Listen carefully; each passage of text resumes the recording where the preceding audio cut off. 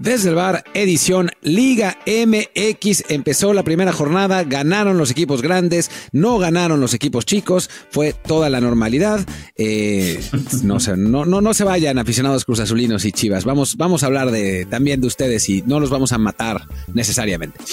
Bueno, vamos a hablar de Liga MX, también del triunfo entre el Real Madrid y un equipo en crisis financiera y bancarrota. Y bueno, vamos, hoy vine agresivo, hoy vine duro. Sobre todo porque ayer Marc Rosas y David Faitelson se arremetieron contra mí por decir que sospechaba que se peleaban a propósito. En fin, hablaremos de todo esto. Yo soy Martín del Palacio y me acompaña Luis Herrera. ¿Qué tal, Martín? ¿Qué tal, barra del bar? Fans de Footbox y peleoneros como Rosas, Faitelson, Samuel y muchos más que dicen que no lo hacen adrede, pero sabemos que es adrede. Sabemos que este maldito desgraciado que es el Palacio jamás mentiría de cosas así, aquí, no. Pero bueno, aquí también vamos a tener alguna que otra pelea, adrede o no adrede, pero vamos a intentar ponerle un poco de picante a, pues no va a ser este episodio, porque no hablaremos de la NFL, ni tampoco de fútbol picante, del Tottenham, ¿quieres ponerla? Pero bueno, ¿por qué no? No, ese programa nos van a cobrar los derechos del uso del nombre, así que mejor simplemente digamos que, como siempre, estamos en Apple Podcast, Spotify y muchísimas plataformas de audio más, además de hoy, que es lunes, estamos en YouTube, en el canal Desde el Bar POD, Desde el Bar Pod. Así que si están escuchando el audio, pues bueno, suscríbanse y también recuerden ir a YouTube a echarle un vistazo al canal y también a Telegram en Desde el Bar Podcast. Y bueno, como siempre hago, recopilo algunos comentarios. La semana pasada nos dijo el señor A. Veller: ¿qué onda? Ya empiezan las copas asiática y africana de naciones. No estaría de más alguna clase de seguimiento. Interesante saber de Marruecos, Japón y las sorpresas que puedan salir. A ver, lamentablemente tenemos tiempo limitado y no podemos hablar de todas las cosas. Yo sí estoy siguiendo los torneos, la verdad, pero es también demasiado pronto, sobre todo en la Copa Asiática, que hay un montón de equipos súper random. O sea, está Hong Kong, está en esta edición, está Indonesia, ¿no? Que son equipos más flojos. La Copa Africana hay como más nivel en la parte intermedia, pero yo creo que, si en algún momento hablamos algo, comentamos algo, será a partir de las rondas finales, porque ahora, pues sí, son partidos de grupo donde los equipos que mencionó, ¿cómo se llama quien dio el comentario? Veller. Veller o Weller. Venner. O sea, esos que mencionó son los favoritos, Marruecos y Japón. Del otro lado está Camerún, Ghana, Nigeria, etcétera. Del lado de Asia está Corea, está Australia, quizá Arabia. Tendrían que avanzar y ya después se va a poner mejor la situación. Sí, era más divertido seguir la Copa Africana o la Copa Asiática cuando estaba ahí el Vasco Aguirre, quedando eliminado de forma temprana en ambos casos. Pero bueno, ahora que no tenemos un técnico mexicano en esas selecciones, pues no hay mucha, no razón, pero oye, sí es un poco de nicho el seguir Asia y África, aunque sí algún comentario podremos hacer, ya que estén los últimos 8 en el caso de África, los últimos 4 en Asia. Pero hoy vamos a quedarnos únicamente con fútbol champán, así que diría, Martín, que empecemos primero con lo que es el fútbol de verdad, el fútbol fuerte, la Liga MX, y dejamos al final ese torneo árabe, ¿o no? Sí. No, espera, hablemos un segundo de las peleas en Televisa, porque creo que es un tema que está divertido. O sea, para los que no estén en contexto, yo ayer puse un tweet diciendo lo que he dicho aquí, que me parece que esas peleas son intencionales, o sea, que lo están haciendo porque les funciona a nivel engagement. Reaccionaron pésimo. Reaccionó Rosas diciendo que era mentira, que cómo podía, que tenía que presentar pruebas, ni que fuera tampoco algo tan serio, ¿no? O sea, es lo que yo le decía a Rosas, no es que sea un tuit, o sea, no los estoy acusando de corrupción o nada, es una táctica que, bueno, se ha empleado en distintos medios de comunicación a lo largo del mundo por los últimos 10 años, ¿no? O sea, Steve A. Smith, el comentarista de NFL y NBA, digamos que ha hecho su carrera con base en eso, y en parte también los de fútbol picante y Álvaro, etcétera, ¿no? O sea, no es que haya dicho nada en particular. Y después Faitelson salió diciendo, es que yo no soy un payaso. Digo, también tranquilo, David, o sea, no es para tanto, ¿no? Pero creo que, mira, yo tengo 3 cosas que decir. Una, me parece poco probable que no haya, digamos, cambiado nada, dado que no se peleaban nunca y ahora se pelean todo el tiempo contra todos, incluido contra mí. Esa es una. Segunda, si no se están peleando a propósito, entonces el ambiente allá adentro debe ser de terror, porque se están matando constantemente. O sea, tuitea uno y el otro lo madrea y después el otro tuitea y también lo madrea. Todos están como con los cuchillos desenvainados, ¿no? Está muy loco. Y la tercera cosa es que si lo quisieran hacer, pues bueno, se vale, no es ilegal, no es terrible, no es algo que condenable. Sí, o sea, manufacturar la polémica, pues no es ideal, pues, pero es lo que funciona hoy en día y pues funciona hoy en día y ni modo, ¿no? O sea, no, yo no seré yo quien tire la primera piedra. Mi tweet no era ni siquiera agresivo ni mucho menos, era simplemente constatar algo que parece muy evidente. Sí, es que, a ver, yo creo que también es un poco para ellos el tratar de no mostrar, digamos, los tejemanejes, el backstage del show, ¿no? O sea, es un poco, por ejemplo, yo que soy fan del wrestling, pues no me va a causar mucha risa que me estén diciendo, es fake, ya todo está preparado. Bueno, pues yo sé que está todo preparado, pero pues no hace falta que me lo repitas, no hace falta que le estés haciendo al público una y otra vez que es fake, o en el caso de un mago, pues así es el truco, ¿no? En el caso también hay que recordar de que muy buena parte del público que está viendo a Faitelson o a Crozas ahora con Samuel Hildy, o en general a TUDN, la gente que ve televisión, pues muchos tienen como referencia a eso, ¿no? TUDN, ESPN, no muchos tienen así realmente mucho conocimiento de lo que es el medio en España, en Argentina, Inglaterra, donde tú quieras, ¿no? Pues claro, para mucha gente esto todavía es novedoso. Nosotros que ya pues hemos viajado un poquito, que ya hemos visto medios de otros lados, sabemos que esto es algo que se está haciendo en todo el mundo, ¿no? Se hace en España, que se matan ahí los del chiringuito. O sea, en el chiringuito, ¿no? Que es en México, se matan todos los días y de algún modo logran coexistir para seguir haciendo el programa año tras año tras año sin que nadie se haya ahí sí agarrado trancazos o renunciado, salvo casos muy particulares, por cuestiones ahí sí que fueron más bien detrás de cámaras, ¿no? Lo que pasa en Argentina, lo que pasa en Estados Unidos, ¿no? También tú lo decías con el Stephen A. Smith, o el otro, o la versión chafa, Skip Bayless, que se peleaba también ahí con, ¿quién era? Con Shannon Sharp, si no me equivoco, en su programa que también se hizo viral el día que explotó el exjugador, así, ¿por qué me interrumpes? ¿Por qué me tratas así? Todo eso es un show. Entonces, ahora en México se está empezando también a hacer más todo un show. Recordemos que, bueno, parte de los que están participando son exjugadores, son ex técnicos, son gente que llegó ahí más por el prestigio que tenía como deportista o como técnico, y supongo no les ha de causar mucha gracia tampoco el tener que estar, pues sí, cayendo un poco en el show, en ser el patiño o el payaso, según quien sea el que esté haciendo aquí todo esto. Y pues claro, lo mejor que pueden hacer es decir, sí, esto que están viendo de cómo nos estamos mentando la madre unos con otros es porque realmente nos odiamos. Que algo habrá también, porque sabemos que a muchos no les causó nada de gracia que Televisa se fuera por Faitelson y Marín, dos tipos que hicieron carrera básicamente diciendo que Televisa era la mierda.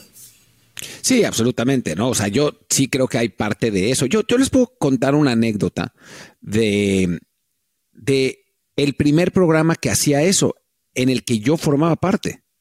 Se llamaba A Balón Parado, era en Canal 40. Estábamos Rafa Ocampo, Gerardo Velázquez de León, el Rufo y yo. Y pues el programa era esencialmente eso, el Rufo. El programa era esencialmente eso, partirnos la madre, ¿no? Y sí debo decir que los ánimos se calentaban de verdad. O sea, era el plan del programa, pero era muy difícil controlarlo, ¿no? Sobre todo entre el Rufo y yo. Yo al Rufo, después nos reconciliamos muchos años después, ¿no? Pero al Rufo yo no le caía muy bien porque era su jefe, y como yo estaba muy, muy chavito y él no consideraba que yo debía ser su jefe, y entonces teníamos muchos roces, ¿no? Y en el programa, pues esos roces se veían. Una vez estuvo a punto de parar para partirme la madre en el show, tuvieron que ir a pausa. Así que sí, no dudo que la idea sea intencional, pero tampoco dudo que genuinamente no se amen los unos a los otros. Claro. O sea, eso no. Pero que les hayan dado carta, porque, a ver, si Emilio Azcárraga dice, este desmadre se acabó, se acabó. O sea, claro. Nadie se pelea con nadie, ¿no? O sea, se acabó. Mira Escarra o Bernardo Gómez en su momento, quien fuera, ¿no? O sea, punto.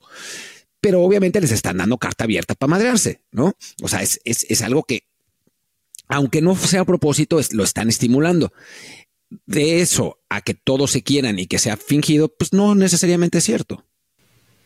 Sí, creo que es eso, que les dieron carta abierta y de nuevo, ¿no? Por el tema de que pues, saben que es lo que genera rating en todo el mundo, saben que es lo que está atrayendo a más gente en redes sociales, sobre todo al público más joven, que pues creo que sí, en buena parte, que está pendiente, no sé, de TikTok, de Instagram, en mucho menor medida, de Facebook o de Twitter, pues les llama la atención eso, ¿no? Lo que es estridente, lo que es una pelea ahí, mucho más que el análisis más serio o más enfocado en lo deportivo. Y claro, pues entonces los jefes dicen, ok, si se pelean, no hay problema, no habrá represalias, y de ahí se pueden aprovechar tanto los que quieren hacer el show, porque saben que el show les da pues más rating y más prestigio, o por lo menos mejor paga, como los que dicen, bueno, pues si me puedo pelear y no va a pasar nada, pues se pelearé. Porque sí, definitivamente, si no hubiera esa, digamos, ¿cómo se diría?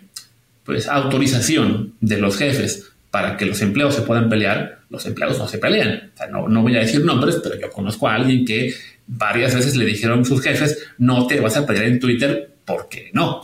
Y no se peleó en Twitter por ratas.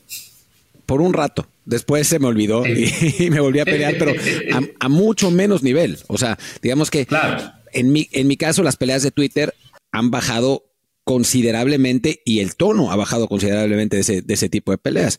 Por algo, por ejemplo, si ayer que arremetieron Crozas y Faitelson contra mí, o sea, les podía haber contestado algo un poquito más, no voy a decir la palabra picante, pero eso. Pero al final dije, nada, tranquilo, porque también, o sea, a diferencia de lo que sucede en Televisa, donde seguramente les dicen, sí, no hay bronca, a mí me dijeron, no te pelees. Así que, pues, mejor no me peleo y ya está.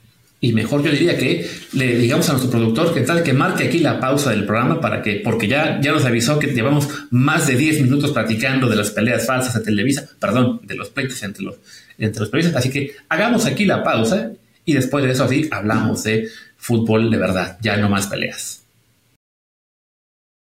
Y bueno, seguramente la mitad de los escuchas se fueron, ya después de que dejamos de hablar de peleas, pero hablemos de Liga MX.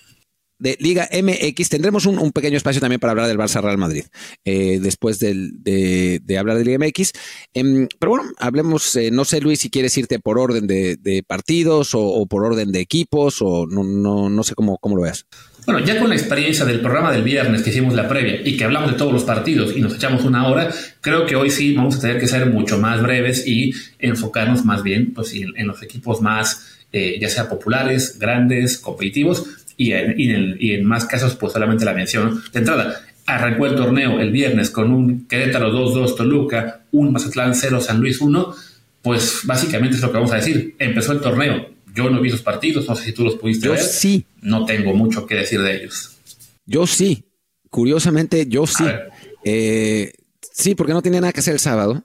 Mi mujer estaba trabajando, entonces pues, estaba ahí yo tirado en mi cama viendo los partidos de fútbol de Liga MX antes de para que ustedes vean, o sea, mientras Martín hace podcast, su mujer es la que trabaja y la que sostiene ese hogar. Sí, porque ya que nos paguen más en el podcast, maldita sea, aquí que nuestro productor nos esté escuchando, exigimos mejor paga para que la mujer de Martín trabajando en sábado para poder darle de comer, imagínense. Yo sí lo vi. El Mazatlán San Luis fue absolutamente infumable. Fue de terror. Gana San Luis con mucha suerte. La verdad es que Mazatlán fue mejor. Pero bueno, dado los dueños del Mazatlán, tampoco es que me haya molestado muchísimo. Y el otro partido estuvo bueno. La verdad es que el otro partido estuvo bueno. Querétaro arrancó bien. Arrancó además con dos jugadores jóvenes mexicanos. Tenían un impacto. Un chavo lateral, Pablo Ortiz, que metió un golazo de media distancia, que me parece que era el 2-0, sí, el 2-0, y el 1-0 es un córner que Edson Ayón, el 9 de Querétaro, que es un tipo de 1.90 muy fuerte, gana por arriba, peina y se la da, ya no me acuerdo a quién, para hacer el 2-0, que ganaba Querétaro con mucha tranquilidad. Buen partido de Ayón en general, Ortiz también, los dos bien, la verdad es que buenas sensaciones, pero después se echaron para atrás. Y Toluca presionó, apretó. Marcel Ruiz también tuvo un partido interesante y al final, en el último minuto, empatan 2-2, en el que, pues no sé si fue el partido más emocionante de la primera jornada, pero puede ser, porque el resto estuvo pues, bastante para llorar. Sí, pues de entrada el de más goles, 4 goles en ese partido, de ahí en fuera la mayoría fue de 1 o 2, solamente hay un partido con 3 goles y fue entre los dos peores equipos del torneo pasado. Entonces sí, pues ahí Toluca rescata el punto al 96 con gol de Pereira, pero bueno, supongo que no habrá mucha gente que quiera que sigamos hablando de ese partido, así que pasemos a los del sábado, donde ahí sí ya jugaron los equipos populares, no con muy buena previsión de lo que será este torneo, en el caso de Cruz Azul, que pues pierde 0-1 contra el Pachuca, acaba señalando a los jugadores que están jugando en lugar de Escobar, acaba creo que incluso con agresión del público, bueno, de algunos aficionados, no del público en general, de algunos aficionados hacia el técnico Anselmi. Pues esta no arrancó nada bien para la máquina. No, para nada. La gente estaba muy entusiasmada con el nuevo proyecto, con el nuevo director deportivo, con los refuerzos. Llenaron el Estadio Azul prácticamente. Volvió a ser el Estadio Azul. Y pues vimos al mismo Cruz Azul de la temporada pasada, a final de cuentas, ¿no? O sea, a diferencia del partido entre Guadalajara y Santos, del que ya hablaremos, donde la verdad es que ganaba Santos, pero engañosamente, porque el Guadalajara había sido mejor y al final le empata con justicia. En el Pachuca Cruz Azul, el Pachuca fue mejor por una buena parte del partido. Después Cruz Azul le anulan el gol, pero el Pachuca fue mejor y en Cruz Azul, a mí la impresión que me da, y yo insisto, el pronóstico que di en el programa de la previa desde el bar, que Cruz Azul iba a andar bien, yo lo mantengo, o sea, es un partido, pero sí tengo la impresión de que primero les costó trabajo adaptarse a su nuevo esquema y después los problemas internos deben haber tenido su impacto. En mi impresión, yo no vi el partido completo porque estaba narrando, vi el resumen largo después, pero mi impresión y lo que vi es que Piovi, que es el jugador que entra en lugar de Escobar, no estaba jugando mal hasta que se equivoca en el gol y después empezó a jugar fatal. El resto les costó trabajo, la verdad, poderse imponer como se hubiera esperado. Y el Pachuca, que jugó con más jóvenes de lo que yo hubiera pensado, porque contrató un montón de extranjeros y de veteranos, pero al final de cuentas salió con Peraza, con Jesús Hernández, con Alan Bautista, otro chavo en media cancha, René López, un central, o sea, Daniel Aceves, que volvió a jugar por izquierda, Alonso Aceves, pues, creo que el Pachuca se lleva un triunfo merecido y la verdad es que Almada sigue siendo Almada. Se te dijo el viernes, Martín, este Pachuca va a ir metiendo gradualmente a los que ya recién llegados, pero no va a ser el votar a todos los jóvenes, pero no me hacías caso, maldita sea, desgraciado. Pero bueno, ahí está el Pachuca que le da continuidad al proyecto del torneo pasado, en el cual cerró bien, pues arranca bien el torneo más anterior. Y creo que lo de Cruz Azul, más allá de todas las broncas internas, de lo que haya pasado realmente o no con Escobar, que además hay que mencionar, bueno, Anselmi dio una rueda de prensa en la cual lo manejó bastante bien, de una manera muy calmada, sin dejar mal parado al jugador tampoco, creo. O sea, ayudó por lo menos a bajarle un poco de ahí las revoluciones. Ya no sabemos realmente cuánto de lo que dijo es totalmente apegado a la verdad o no, pero bueno, por lo menos hizo que se le bajara un poco a lo que fue el tema. Pero claro, pues es un primer partido de un torneo en el cual nuevo técnico, muchos jugadores nuevos, pues sí, se podía esperar que no haya un gran funcionamiento de Cruz Azul. Yo creo que esto le va a pesar en este arranque de torneo, y a tu pronóstico de que va a ser top 4, no lo veo en cuanto a la tabla. O sea, yo creo que sí, este arranque de torneo no va a ser fácil y eso le va a hacer un lastre para no poder meterse al top 4 al final del torneo general, pero sí creo que podría llegar a ser de los equipos que lleguen mejor embalados. Y ahí sí, top 4 en nivel, si aprovecha todo este plantel que armó, aunque de momento, pues sí, la falta de cohesión que tiene este equipo le va a hacer sufrir bastante en este arranque. Y después está lo de los aficionados de Cruz Azul, ¿no? O sea, yo voy a decir lo que dije en Twitter. Hay un sector de la afición de Cruz Azul que está amargado y es muy agresivo, ¿no? Y son los que pones un tuit que dices, Orbelín Pineda, no renueves para poder tirar a Europa y te salen a tirar mierda. Los que dices que vendieron a un jugador, compraron un jugador por un montón de dinero que no es suyo y te salen a decir que no, y aparecen sus superfans, que esos son super nocivos, los don cruzazulinos del mundo, y que son los que le avientan cosas al técnico después de una derrota en la jornada 1. O sea, digo, nunca está bien aventarle cosas al técnico, ni mucho menos, pero en la jornada 1, por piedad, ¿no? O sea, y bueno, y lo de Ochoa y todo eso, o sea, hay un nivel de amargura en la afición de Cruz Azul que pues no es sana. Sí, no, es una amargura que ya viene de muchos años. Yo creo que esa amargura se fue acumulando durante la era del subcampeonísimo, que además recordemos llegaron hasta los 23 años, si no me equivoco, sin ser campeones en el fútbol mexicano. Y el torneo que ganaron, pues no sirvió para bajar ese ardor, ese dolor, esa sensación de que es una afición realmente muy dolida. Claro, son campeones y después viene todo el desmadre directivo que les destroza el equipo, que los manda a últimos lugares. Y además son campeones pues, de un torneo corto en el cual te dura literalmente 5 o 6 meses la alegría y ya el que sigue. Entonces, y como que ser campeones de ese torneo que fue Clausura 2021, si no me equivoco, pues no ayudó a alivianar un poco el ánimo de ese sector realmente agresivo, y se ve, ¿no? Tanto en ese proceder ahí en el estadio, al agredir al técnico, al abuchar de esa manera en el primer partido, en las redes, al estar siempre a la defensiva. También hay dos vertientes, ¿no? La que se enoja y avienta cosas y mienta madres en la jornada 1, y también la que está pues ya tan defensiva que todo lo que hace el club lo aplaude, todo lo que se le cuestione ataca al que lo hace. Pero sí, es en este momento una afición, la verdad, pues de las más, no sé si tóxica es la palabra, pero puede que sí. Sí, esa es la palabra, ¿no? Y bueno, dejemos a Cruz Azul ya, hablemos de Chivas, que pues se presentó con su nuevo proyecto con Gago, y la verdad, perdía desafortunadamente contra Santos, a pesar de que, falla un penal preciado, después lo logra anotar unos minutos después. Perdía eso, no, para mí, injustamente, porque había sido mejor Chivas, que debutó además al hijo del Tirón Chávez, debutó también a otro chavo, a Gael García, que no es el actor, pero seguro el perro Bermúdez le va a decir el actor. Y a final de cuentas... ¿Cómo? Ah, ya se retiró, sí es cierto. No, pero ¿se retiró de la selección o se retiró? Según yo se retiró, pero bueno, sigamos que este programa queda de 1 hora y media. Y a final de cuentas consigue el empate con un gol de Guti, y me parece que eso es un empate merecido. Y del lado de Santos, pues se lesiona a Acevedo otra vez. Sí, no es eso, doble malestar para la afición de Carrera. Por un lado, eso, ¿no? De que un partido que iban ganando quizá no con tanto merecimiento, pero bueno, parecía que se iban a llevar los 3 puntos del Akron, les empatan al 99, les aplicaron la hondureña de vamos a añadir tiempo hasta que se empate, y se empató, pero precisamente, y creo que no vi que hubiera ahí gran polémica realmente de que fueran tantos minutos.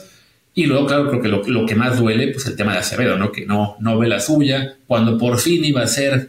pues el año pasado el portero que podía suceder a Ochoa en la selección se lesiona previo a la Copa Oro, se queda fuera como 4 o 5 meses de acción, vuelve muy al final del torneo pasado, ya no logra ser un gran factor. Este era el torneo para que sí, digamos, se afianzara como figura de Santos Laguna, y claro, pues para ser considerado en selección, y llega la lesión que esperemos no sea demasiado grave, pero que pues ya nos da ese temor a que las lesiones acaben siendo pues algo que frustre el despegue completo de un portero en el cual pues tenemos todavía mucha esperanza de que sea el heredero de Ochoa, ¿no? Sí, la verdad es que no han sido unos meses fáciles para Carlos Acevedo. Ojalá que logre recuperarse físicamente, creo que eso va a ser importante. No sé qué tan grave haya sido la lesión, no sé ni siquiera si sabemos ya si la lesión es grave o no, pero es un portero con condiciones sin duda, que bueno, físicamente, a pesar de que nos parecía que era muy chico, la verdad es que no lo es, y que eso también puede ayudar, porque ya estaba escuchando que Malagón ahora es mejor portero que Ochoa. O sea, ya es Malagón, según esto. Ahorita hablamos un poquito más de lo de que tiene Acevedo. Te voy a compartir lo que publicaron en un portal de noticias de fútbol, del cual no quisiera acordarme, pero dicen: te presentamos todos los detalles sobre la lesión de Carlos Acevedo. Así dice, estoy citando textual. Todos los detalles sobre la lesión de Acevedo. ¿Qué tiene? Carlos Acevedo se dolió de la parte posterior de la pierna izquierda, por lo cual es posible que pueda tener una lesión muscular. ¿Cuánto tiempo será baja? El tiempo que se ausentará se sabrá en cuanto se le realicen los exámenes médicos. ¿Qué partido se perderá por confirmar? Ahí están todos los detalles de su lesión. O sea, nada. Ay, Dios mío, qué golazo fue. Parece un tirón. Sí, o sea, no hay todavía, ¿cómo se llama? Un reporte ya firme de lo que es, pero sí, me dio mucha risa ver este reporte con todos los detalles que es, pues parece que le duele la piernita y pues ya no sabemos más. Y bueno, debutó Holguín, otro portero de 1.75 de Santos Laguna, que había estado en la selección sub-20, pues ojalá le den esos minutos que seguramente tendrá en los próximos partidos y logre pues tener una buena experiencia en primera división en los minutos que pueda jugar. Así es, pero bueno, por lo pronto ahí está el empate de Chivas Santos, no deja seguramente contento a ninguno de los dos, y bueno, el Guadalajara que todavía está esperando a que llegue Chicharito, el cual en teoría lo deben presentar ya en estos días. ¿Quién más está ahí? Kate Cowell, que llegó creo que vestido, no sé si ¿de qué era? Que se generó un poco ruido, pero ya, no importa. Fue creo que un arranque, pues no el ideal para el Guadalajara, pero por lo menos rescataron el punto, que sí hubiera sido pues muy, muy grave para ellos el arrancar con derrota. Y bueno, pues ese mismo sábado también hubo 2 partidos más. El América 2-0 al Tijuana, en Tijuana, pues como campeón y sin mostrar mucho lo que sería el poco descanso, la poca pretemporada, arranca fuerte y se pone líder ya del torneo. Sí, increíble lo del América, ¿no? También que además con 11 mexicanos. Con 11 mexicanos, sí. Mira, eso no lo había visto. También. Sí, el 11 fue puros mexicanos. Con algo de suerte, es la realidad. O sea, no es que América haya dominado el partido, mucho menos, pero bueno, termina ganando. Yo me acuerdo una vez que el América también algo pasó, ya no me acuerdo por qué no pudo jugar y metió a puros suplentes. Y Luis Herrera pensó, este es el momento para apostarle al Puebla. Y le apostó no sé cuántas ganas, le metió al Puebla y el América ganó igual. Sí, no. Pues esto es un poco algo así, ¿no? También tiene que ver que el rival era el Tijuana, que mencionamos en la previa, pues no es de los planteles más fuertes de la primera división. Si a lo mejor esto lo intenta el América contra un rival más duro, no hubiera sido, digamos que es un marcador tan claro, pero bueno, ganan 1-0. También Malagón, sí, en muy buen momento, con muy buenas intervenciones. Digo, ya empiezan a poner Malagón ahí en las redes. Va a haber presión seguramente de la afición, de los medios afines a la América y de muchos para que siga recibiendo oportunidades en la selección, sobre todo porque, bueno, volvió Ochoa de su lesión y para algunos contribuyó en el gol por el cual perdieron. Yo no considero que haya sido error suyo, pero bueno, el chiste es que sí, Malagón arrancó bien el año y ayuda a que el América, que de nuevo, con 11 mexicanos en el 11, que es algo pues muy, muy destacable de un equipo que suele ser pues figuras todos los extranjeros, pues creo que sí nos da para pensar que definitivamente las Águilas están para irse rápido en la parte de la tabla y ser el gran candidato de este torneo. Sí, bueno, ya para que Salvador Reyes se haya metido los 2 goles, pero bueno. Y lo del Piojo en el Tijuana. Todo mal. Bueno, después en el lado de los regios, pues pasó lo que, de el regio, o sea, de Monterrey, pasó lo que tenía que pasar. El Monterrey gana sin jugar particularmente bien, le gana 2-0 al Puebla. Interesante que jugó Berterame como titular, Brandon Vázquez no lo hizo, de hecho, ni siquiera entró. Y creo que no hay muchísimo que mencionar. Ni convocado. Bueno, tal vez físicamente no esté todavía. Pero creo que no hay mucho que hablar de este partido. Pasó lo que tenía que pasar, ¿no? Creo que no hay mayor sorpresa. Si acaso que los fans del Puebla están lamentando que nos vendieron tan barato a Memo Martínez, porque decían, carajo, su nuevo delantero, que bueno, no nuevo delantero, pero ahora quien tenemos responsabilidad, Martín Barragán, no mete un gol en jugada desde hace año y medio casi. Entonces, dicen algunos, debimos pedirle a Pumas por lo menos 5 millones o más por Memo Martínez. Pero bueno, sí, les va a pesar mucho esa baja. Sí, bueno, sobre todo porque Memo Martínez tuvo un gran partido con Pumas. No, tampoco gran partido. La verdad es que no exageremos, pero bueno, anduvo bien. Podemos pasar con Pumas porque creo que ya nos estamos acabando los partidos. Sí, le hace una muy buena tajada a Jurado en lo que parecía su primer gol para unos Pumas que terminan ganando 1-0 el partido, pero jugando bien. Les anulan un gol al final que es o sea, yo no sé por qué lo anuló. Realmente absurdo, de esas jugadas que además con la nueva política del VAR agarran y dicen gol anulado por falta previa. Ah, no, bueno, gracias por la explicación espectacular que nos dice qué diablos pasó en esa jugada y por qué se lo quitaron al Chino Huerta.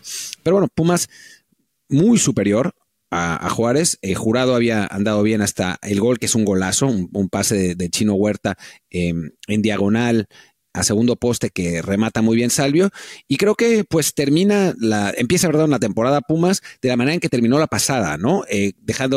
Quitando la liguilla, la temporada regular, dejando buenas sensaciones, con un Chino Huerta jugando muy bien. Me parece que tanto Memo Martínez como Funes Mori pueden funcionar.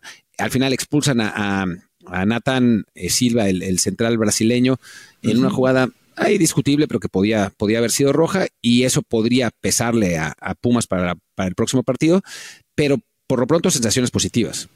Sí, de entrada, bueno, el hecho de poder ganar el primer partido, en un partido, bueno, además siendo uno de los equipos que tuvo menos descanso, que además tuvo pues bastantes cambios de jugadores importantes, es un buen arranque.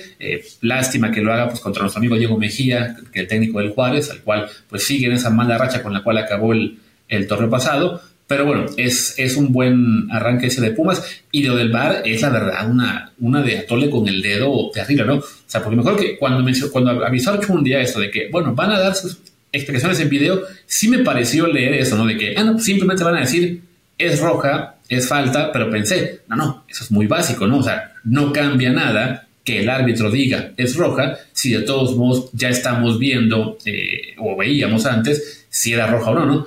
Creo que también tiene que ver un poco con que tienen el pavor de que si el árbitro explica, va a acabar haciéndose bolas.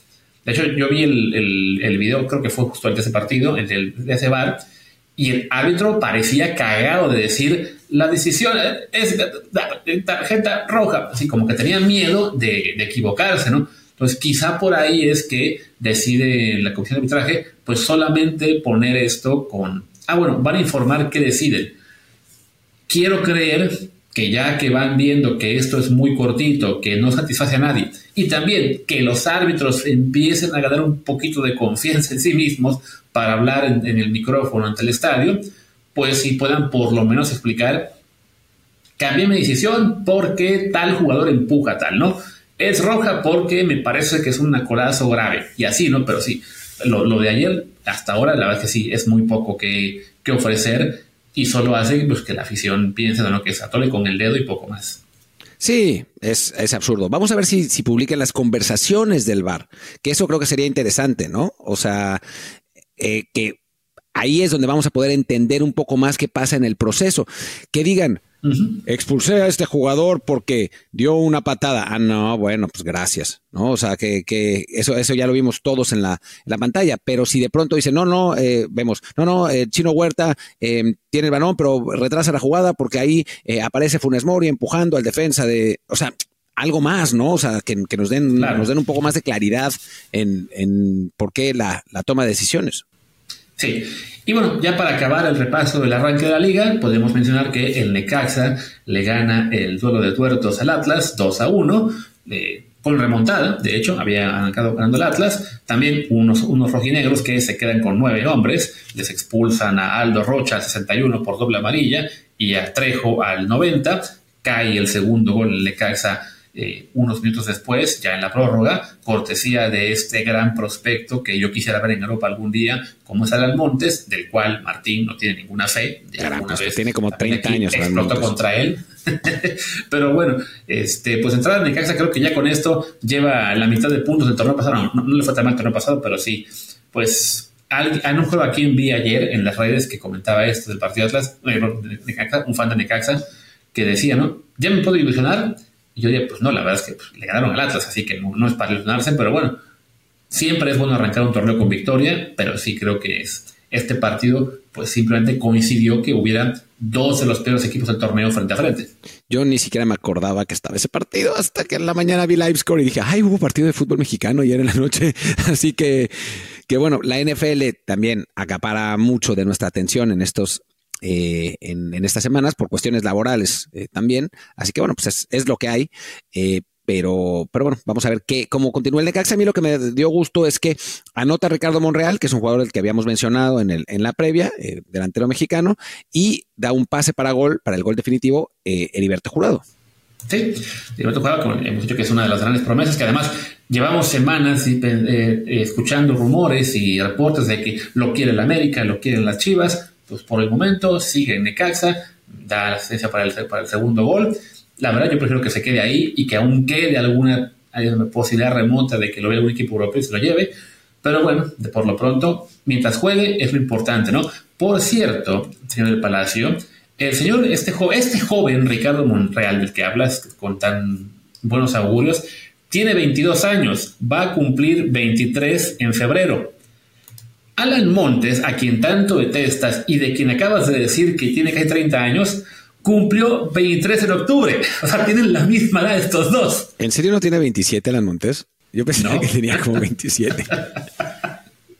Bueno, una disculpa para Alan Montes. Una disculpa para Alan Montes, que además, ahora que veo que mide lo mismo que su hermano, 1.93, Mira, cambió totalmente mi perspectiva. Joven talento mexicano que perfectamente puede emigrar al extranjero. Debería seguir los pasos de César. Tío, ya lo intentó hace un año, ¿no? Que estuvo, al final a prueba, no sé si se quedó, aunque es un torneo con el Burgos y con el Avilés, creo que se acabó quedando en un equipo de cuarta división, pero se regresó muy rápido. O sea, no, se fue al Burgos, que fue el equipo al que se decía que en el que iba a jugar, que era un equipo que además había subido a segunda división española. No se queda y creo que sí alcanzó a firmar con un equipo de cuarta división, pero solo se quedó un semestre o algo así y acabó volviendo al fútbol mexicano. Sí, creo que es el Avilés. Es el Avilés sí. Con el que terminó jugando, que es un equipo de cuarta división. Pero bueno, pues ya que hablamos de la cuarta división española, ¿por qué no? Pues hablemos de un equipo que jugó como si estuviera en la cuarta división española, que es el Barcelona. Y cuyo nuevo técnico podría estar en la tercera división española, ¿no? O sea, que podría ser Rafa Márquez. Se ve complicado, la verdad. A ver, yo no creo que el Barcelona haya jugado tan mal. Creo que empieza pésimo. Recibe 2 goles. Después empareja el partido. Lewandowski hace el 2-1. Viene ese penal, que es un penal discutido. La verdad es que me parece a mí que no es.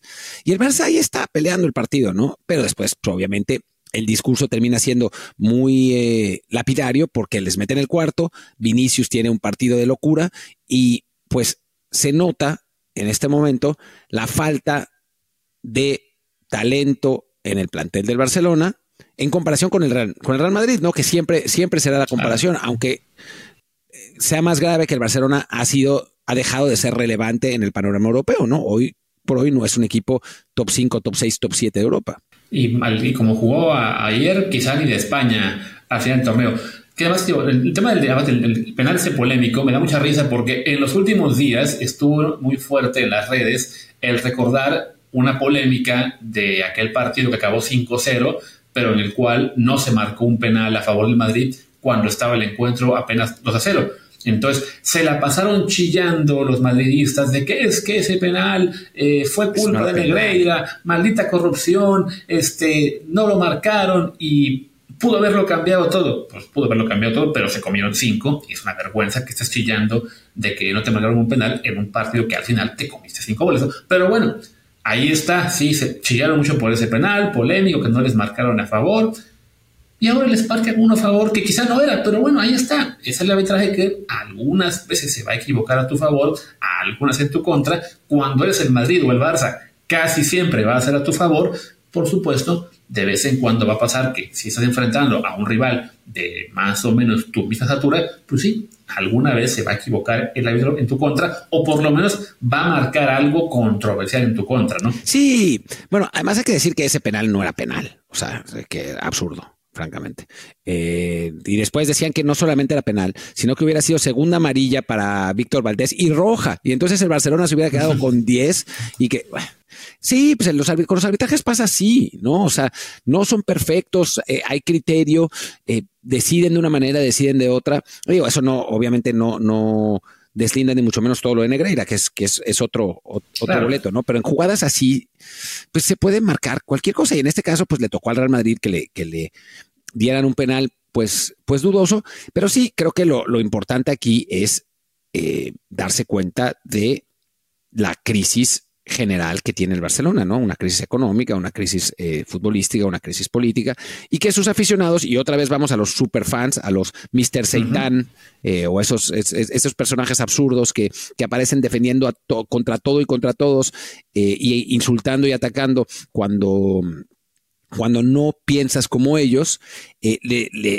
todo eso le está haciendo un daño enorme al Barcelona, cuando en realidad lo que tendría que hacer es una absoluta reconstrucción, porque por esa presión de los fans, por esa, digamos, mantener el ADN ganador, por decirlo de alguna manera, sin darse cuenta de la realidad que se derrumba a su alrededor, pues no pueden hacer los cambios hasta que la situación no termine en que le vendan el club a unos jeques árabes. Que bueno, eso quizás a los fans tampoco les importe, ¿no? Sí, ahora dirán que no quieren que pase, pero sí, una vez que estén ya tan ahogados en deuda o simplemente en no poder ser trascendentes en lo deportivo, cualquier solución les va a parecer sensata o correcta, como ya lo es, por ejemplo, ahora el tema de la Superliga, en el cual están yendo de patiños del Real Madrid. Laporta básicamente le está siguiendo todas las órdenes, todas las indicaciones a Florentino, y ahí sí nos quejan de nada. Mucha queja entre Madrid y Barcelona de que es que el arbitraje, es que tú, es que la fregada, y los directivos están hermanados en este momento en ese afán por conseguir dinero donde sea, y en particular para el Barça, pues sí, está esa bronca de que quedó tan endeudado de la mala gestión de Bartomeu que pues lo que sea, lo que el tema de las palancas, los patrocinios del estadio, etcétera, todo lo que sea, el vender el Barça Estudios, y que pues no me pagaron, entonces lo suelo vender, que fue una maniobra ahí muy, muy curiosa, no ilegal, pero sí fue realmente muy, muy extraña ese manejo. Y todo parte de que, claro, pues como eres un equipo que depende de tener mucho dinero, no tienes esa posibilidad de reconstruir con calma, ¿no? O sea, sabes que si un año que te quedes sin Champions League te puede salir carísimo, incluso ahora si ya quedas un torneo cuarto o quinto de la tabla española, que igual te va a alcanzar para entrar a Champions League quizá, pero que pues sí, te quita prestigio, te quita patrocinios, te quita esos reflectores. Pues han tratado de reconstruir como sea, con jugadores que llegaron libres, con las palancas, y de repente les alcanzaba así para ser competitivos en la Liga Española, pero en Europa se ha visto que no es así. El Madrid ha trabajado mejor. Ese torneo ahora sí, su plantel está mucho más sólido, está mandando en la Liga Española, sí se le ve alguna posibilidad real en la Champions League, y bueno, pues ahí sí vemos esta diferencia mucho más notoria en el campo, como ayer decían algunos, ¿no? Se nota mucho, sobre todo pues desde que se fue Busquets, que no hay suplente, que pudo ser Gavi, pero que Gavi no es Busquets, y además ahora mismo no está Gavi. Entonces sí, pues el Barça es un equipo en este momento debilitado, además con un Xavi que no es Guardiola, que creían que era el siguiente elegido, el siguiente técnico que iba a llegar desde abajo para una gran gloria como jugador, y que ahora como entrenador los iba a levantar, y pues no es Guardiola, no está ni cerca de serlo, y pone tantas excusas que ya está perdiendo de repente apoyo popular, y por eso no parece totalmente descabellado pensar que le quede poco tiempo al frente del equipo. Sí, y que lleven a Rafa Márquez de interino, porque eso sería un interino. No nos hagamos ilusiones de que se quede como como técnico del primer equipo, ¿no? Sería un interinato de un rato en lo que consiguen a un técnico de más alto perfil, porque pues es verdad que Rafa le falta, ¿no? O sea, incluso Xavi tuvo una experiencia en otro club antes de estar en el Barcelona. Sí, yo sé que no fue un gran club, pero bueno, ahí anduvo. O sea, Rafa no ha dirigido en una primera división en ninguna parte, ¿no? Ha sido técnico máximo de tercera división. Y sí, sabemos que Guardiola tampoco lo hizo, pero Guardiola es Guardiola, ¿no? O sea, creo que eso. O sea, creer que la historia de Guardiola se puede repetir simplemente porque es que era un exjugador del equipo que fue una gloria, entonces si le damos el plantel va a triunfar igual. No, Guardiola era así, un técnico muy querido por haber sido jugador del club, que además, bueno, coincidió que su llegada se dio cuando había una muy buena generación de la Masía, una también, ni se diga Messi, su explosión, que él conocía bien a jugadores como Xavi, Puyol, Iniesta, los pudo explotar, y que él era también alguien que, bueno, acabó demostrando una gran capacidad. Xavi no es el mismo nivel de entrenador, no tiene el plantel definitivamente a mano que tenía Guardiola, y pues le está costando mucho más, ¿no? Y el tema de Rafa Márquez, pues algo parecido, ¿no?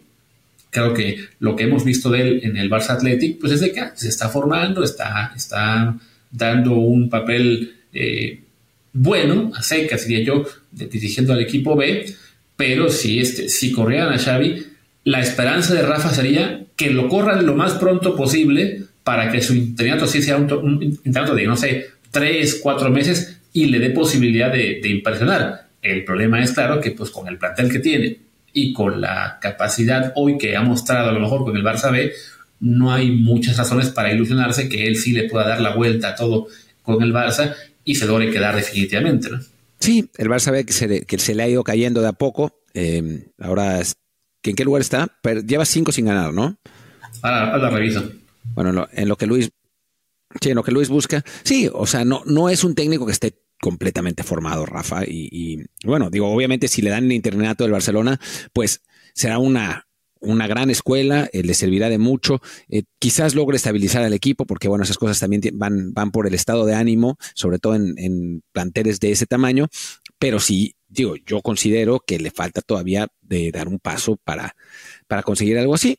Ojalá que bueno, pues que a final de cuentas, pensando en Rafa y pensando en los mexicanos, pues ojalá que sí le den ese interinato, ojalá que sea tan bueno su interinato que se tenga que quedar en el Barcelona, pero se ve complicado todo, que suceda todo eso. Pues. Sí lleva exactamente 5 partidos sin ganar, solamente 2 puntos en ese lapso, ya se cayeron a séptimos en la tercera categoría española, entonces digo, no, o sea, nos gustaría mucho que Rafa tenga la posibilidad de dirigir al Barça al primer equipo, pero las circunstancias definitivamente no son ideales, porque además un interinato para él también puede significar dejar ya el Barça B, que alguien más se haga cargo del club y al término de la temporada él se queda con nada, ¿no? O sea, ni con el primer equipo ni con el B. Entonces, para él creo que sí, lo mejor es seguir trabajando en la segunda categoría, o tercera realmente, y de entrada, bueno, recuperarse, lograr el ascenso, sí, eso sería un gran paso, y más adelante se podrá pensar en él como una opción viable para dirigir el Barcelona, ¿no? Por ahora sí, su esperanza es un interinato,